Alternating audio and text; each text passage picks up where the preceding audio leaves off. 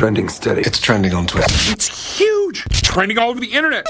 Scotty on US 99. All right, let's start with one of our favorite places. Let's start with Costco. Costco is pulling a Netflix. They are cracking down on the membership card sharing. So they're going to do a little bit more checking and make sure that people aren't sharing their memberships and actually see whose number or face is on the card. And really, it is so that Costco can keep the prices as low as possible, or so they say at least. As people pay the membership fees, the prices of the actual products can be lower. Now, I have a question about when you leave, the people that check the receipts, like, are they really doing anything? Like, you could see, like, obviously if you have like 100 things on the in your cart and only 3 things on the receipt, but like if you walk down and you threw like 1 or 2 things, they're not looking at that thing, itemizing everything, right? They're just kind of marking it off to make sure you didn't steal everything, right? I've never seen one of those people tackle anybody, I guess is what I'm saying. So I don't know how they're going to enforce this. So if you're a Costco membership sharer, watch your back. They're coming for you. Let's talk about your phone and a new app that can help you calculate your calories. So there's a new app that really you could just take a picture of the food on your plate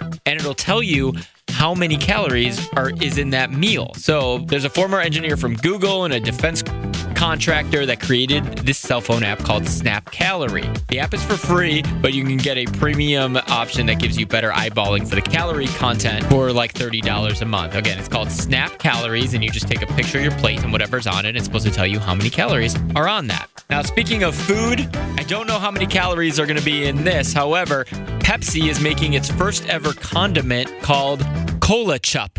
I guess you can probably assume what that is. It is a Coca-Cola flavored ketchup called Cola Chup. So if you've ever, I don't know, dunked your hot dog in your Pepsi, it's gonna taste like that. Now, it may sound weird, but they say it's developed at the Culinary Institute of America, the prestigious cooking school, and the soft drink company worked together to craft a revolutionary new type of condiment. Yeah, it's Pepsi and ketchup. So put that on your hot dog at 4th of July.